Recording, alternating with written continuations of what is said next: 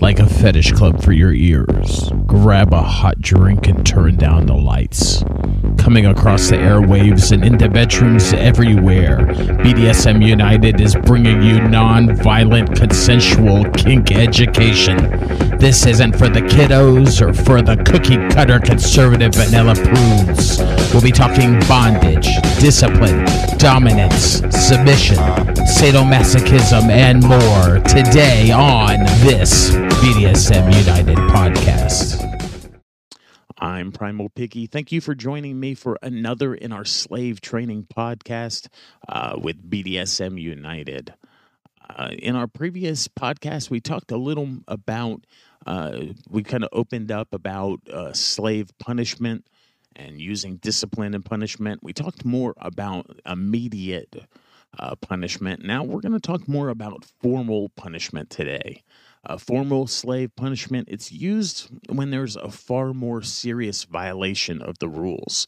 See, immediate punishment was like taking a riding crop and correcting a slave's position or some type of behavior or action where they have lost focus, and bringing them back to attention, for instance, bringing them back to mindfulness, for instance. But formal slave punishment is for something that is a more serious violation of the rules that you have.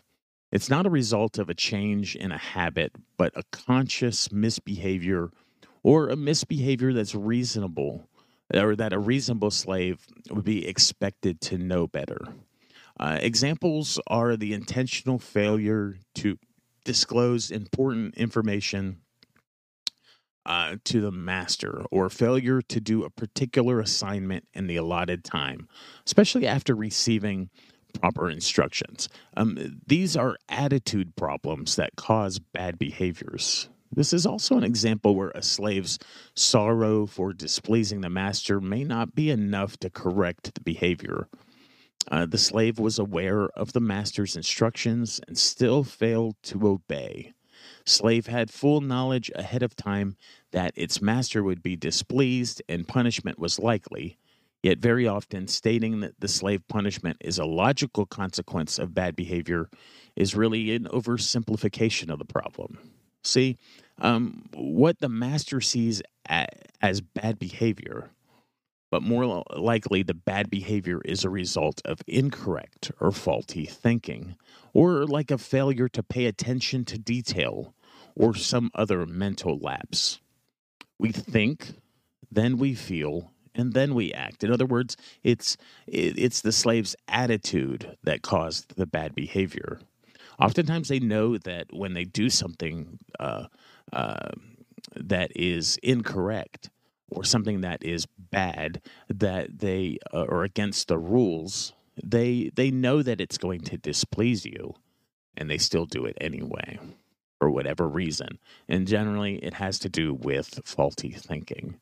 Therefore, only applying corporal punishment is not always the best action that a master can take to correct the problem. Corporal punishment is things like impact, or some type of pain involved in the punishment. Examining and confronting the faulty thinking before punishment is an important part of the overall correction of the behavior. If the faulty thinking is addressed and corrected, the behavior will automatically become changed. In most cases, formal corporate slave punishment has several steps. It's like step one. After discovering the behavior that needs correcting, it's often advisable to discuss with the slave what caused the bad behavior. What was the slave thinking? Why did it act that way? Why did it make that choice? How is the choice that the slave made helpful in its slave training? Is the slave serious about its training? This is a lecture, could be discussion, but it would be definitely not want to be an open discussion. It would want to be something that is discussed where you ask a question and using a very formal method, the slave would respond to you with its thoughts, being transparent. And there is a certain aspect of scolding that is an important part of this phase of punishment. You want to make your point, you want to get the admission of guilt, and you want to you really want to discover what was going on, what they thought that led to the action. In the lecture or scolding, master controls the conversation. You direct it to the slave's behavior, what was wrong, and why it's being punished. You make it answer questions. You make the slave think about why you're upset, why the slave displeased you. If necessary, take the slave back to the time and place and have it tell you what their thinking was. Now, don't spend days on this, but cover it well enough and then move on to the next step. You should also make your displeasure with the slave's behavior and thinking known to it. Take the time to ensure the slave knows the depth of your disappointment. So step 2, then the slave should be sent off by itself to think about its wrongdoing, to think about how it has disappointed you, and to think about the punishment that will surely come soon. Give the slave time to reflect on the lecture and the behavior with the punishment that's to follow. Sometimes this is a good step to add some type of writing assignment or some type of journaling.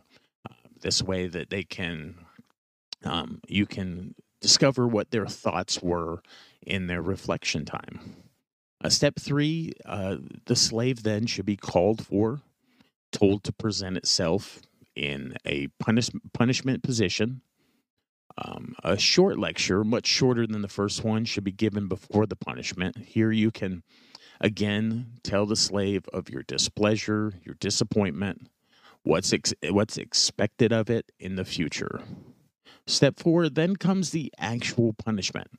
The slave should not be allowed to reach a frame of mind that would allow to lessen the effect of the punishment, such as subspace or mental pain blocking techniques. The slave should be required to say, "Thank you, sir," or "Thank you, madam," "Thank you, miss," after each stroke. And they should keep count of each stroke if it's corporate. If the slave shows signs of going into subspace or blocking the pain, you force the slave out of that mental state before continuing. Using a different instrument to punish with than you would use for pleasurable pain is often advisable. Step 5, immediately after the punishment, the slave should be sent off to a corner or someplace by itself for a period of time to reflect on its punishment. Aftercare is generally not given right after a punishment. You can hold the slave and encourage it later. But right after a punishment, you let the slave feel it emotionally as punishment. After completion of all 5 steps, you should reassure the slave that the payment for its wrongdoing is over. In other words, like it has atoned for its sins, for lack of better words. But you expect correct behavior in the future. That's important. Let me repeat that. You want to let them know that you expect correct behavior in the future. Now, you don't keep harping on their bad behavior after punishment, but because completion of these 5 steps is really the end point for the punishment. Learned behaviors, they tend to become habits and therefore are regularly repeated when the opportunity arises. Because of this, it's particularly important that punishment be applied immediately after the first behavioral deviation occurs, or as soon as possible, rather than piling up numerous deviations that have established undesirable behavioral patterns. The longer unacceptable behavior is allowed to continue, the harder it is to change that behavior. Choosing the best reinforcement, positive or negative, for a slave, it's not always an easy task. To make it easier, let's look at a few guidelines. Things that are used in business that we can apply to slave training. Number 1, you should make it personal. The reinforcement must reflect your personal style and must be given in a personal way. Not only be personal, but make it personal to your slave. Your slave is transparent. You know them. You know things about them that no one else knows. They should be holding no secrets from you. You should really know them well. And so knowing that, you want to use that information to come up with the best punishments. Number two, it must be sincere. It's important that you mean what you say. And it's not a time for any joking. It's not a time for being dishonest in any way. It must be you must take it seriously. It must be sincere. Number three, it has to be specific. The slave must know exactly why it received a particular reinforcement. The slave has to know why it is being praised or why it is being punished. Because behavior is complex, and it's an ongoing stream in their head. And so the contingency between a behavior and the consequence, it may not be clear to them. So you definitely want to pinpoint the behavior that you require, and you want to be particular with it and be specific. Number four, it needs to be immediate. Reinforce your slave while it is doing what you want. The longer the time between the completion of a bad behavior and the delivery of a reinforcing consequence, the less effective that reinforcement will be. Five, you want to do it frequently. Use the 4-to-1 general rule, or at least keep it in mind. This means that every time you apply a negative consequence, you should find at least 4 opportunities to reinforce the desired behavior. By just observing people, you can learn a lot about which reinforcement is most suitable. Now, punishment is about caring that your slave behaves in a way that best serves, obeys, and pleases you. Let me repeat that. Punishment is actually caring that your slave behaves in a way that best serves you, that allows it to obey and please you. It's about allowing it to develop into the slave that it has chosen to be by being pleasing to the master. If the punishment you use is not accomplishing this, then it's pointless and it needs to be changed to something else. Let the punishment get your displeasure out of your system also. You don't want to relive their bad behavior over and over. You'll cause more harm than good. Punishment is a cleansing process. It's a new start after the correction has been completed. I'm Primal Picky.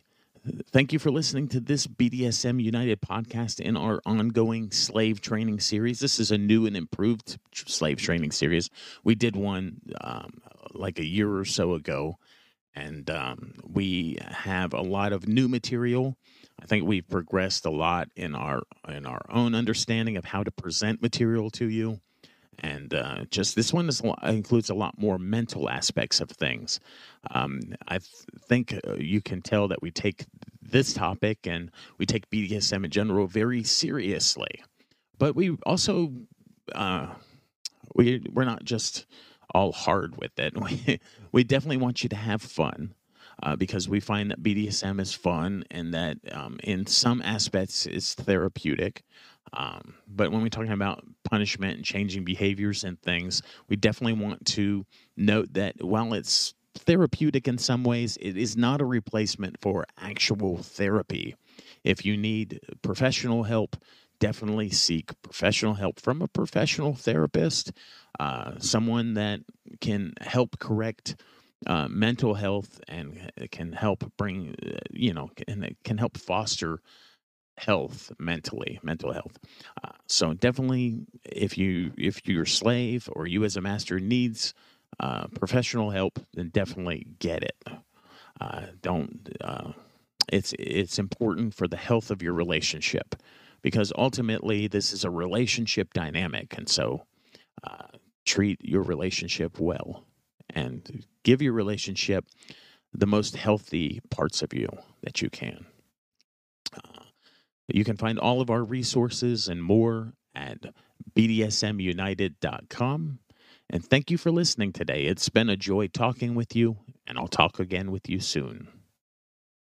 Before you go, head on over and visit our friend Nookie at datingkinky.com. She's been a longtime supporter and friend of Whips, Chains, and Duct Tape, and she's built a very inclusive service that is Dating Kinky. Built by kinksters, for kinksters, poly, queer, trans folk, and anyone not quite vanilla, and it's free.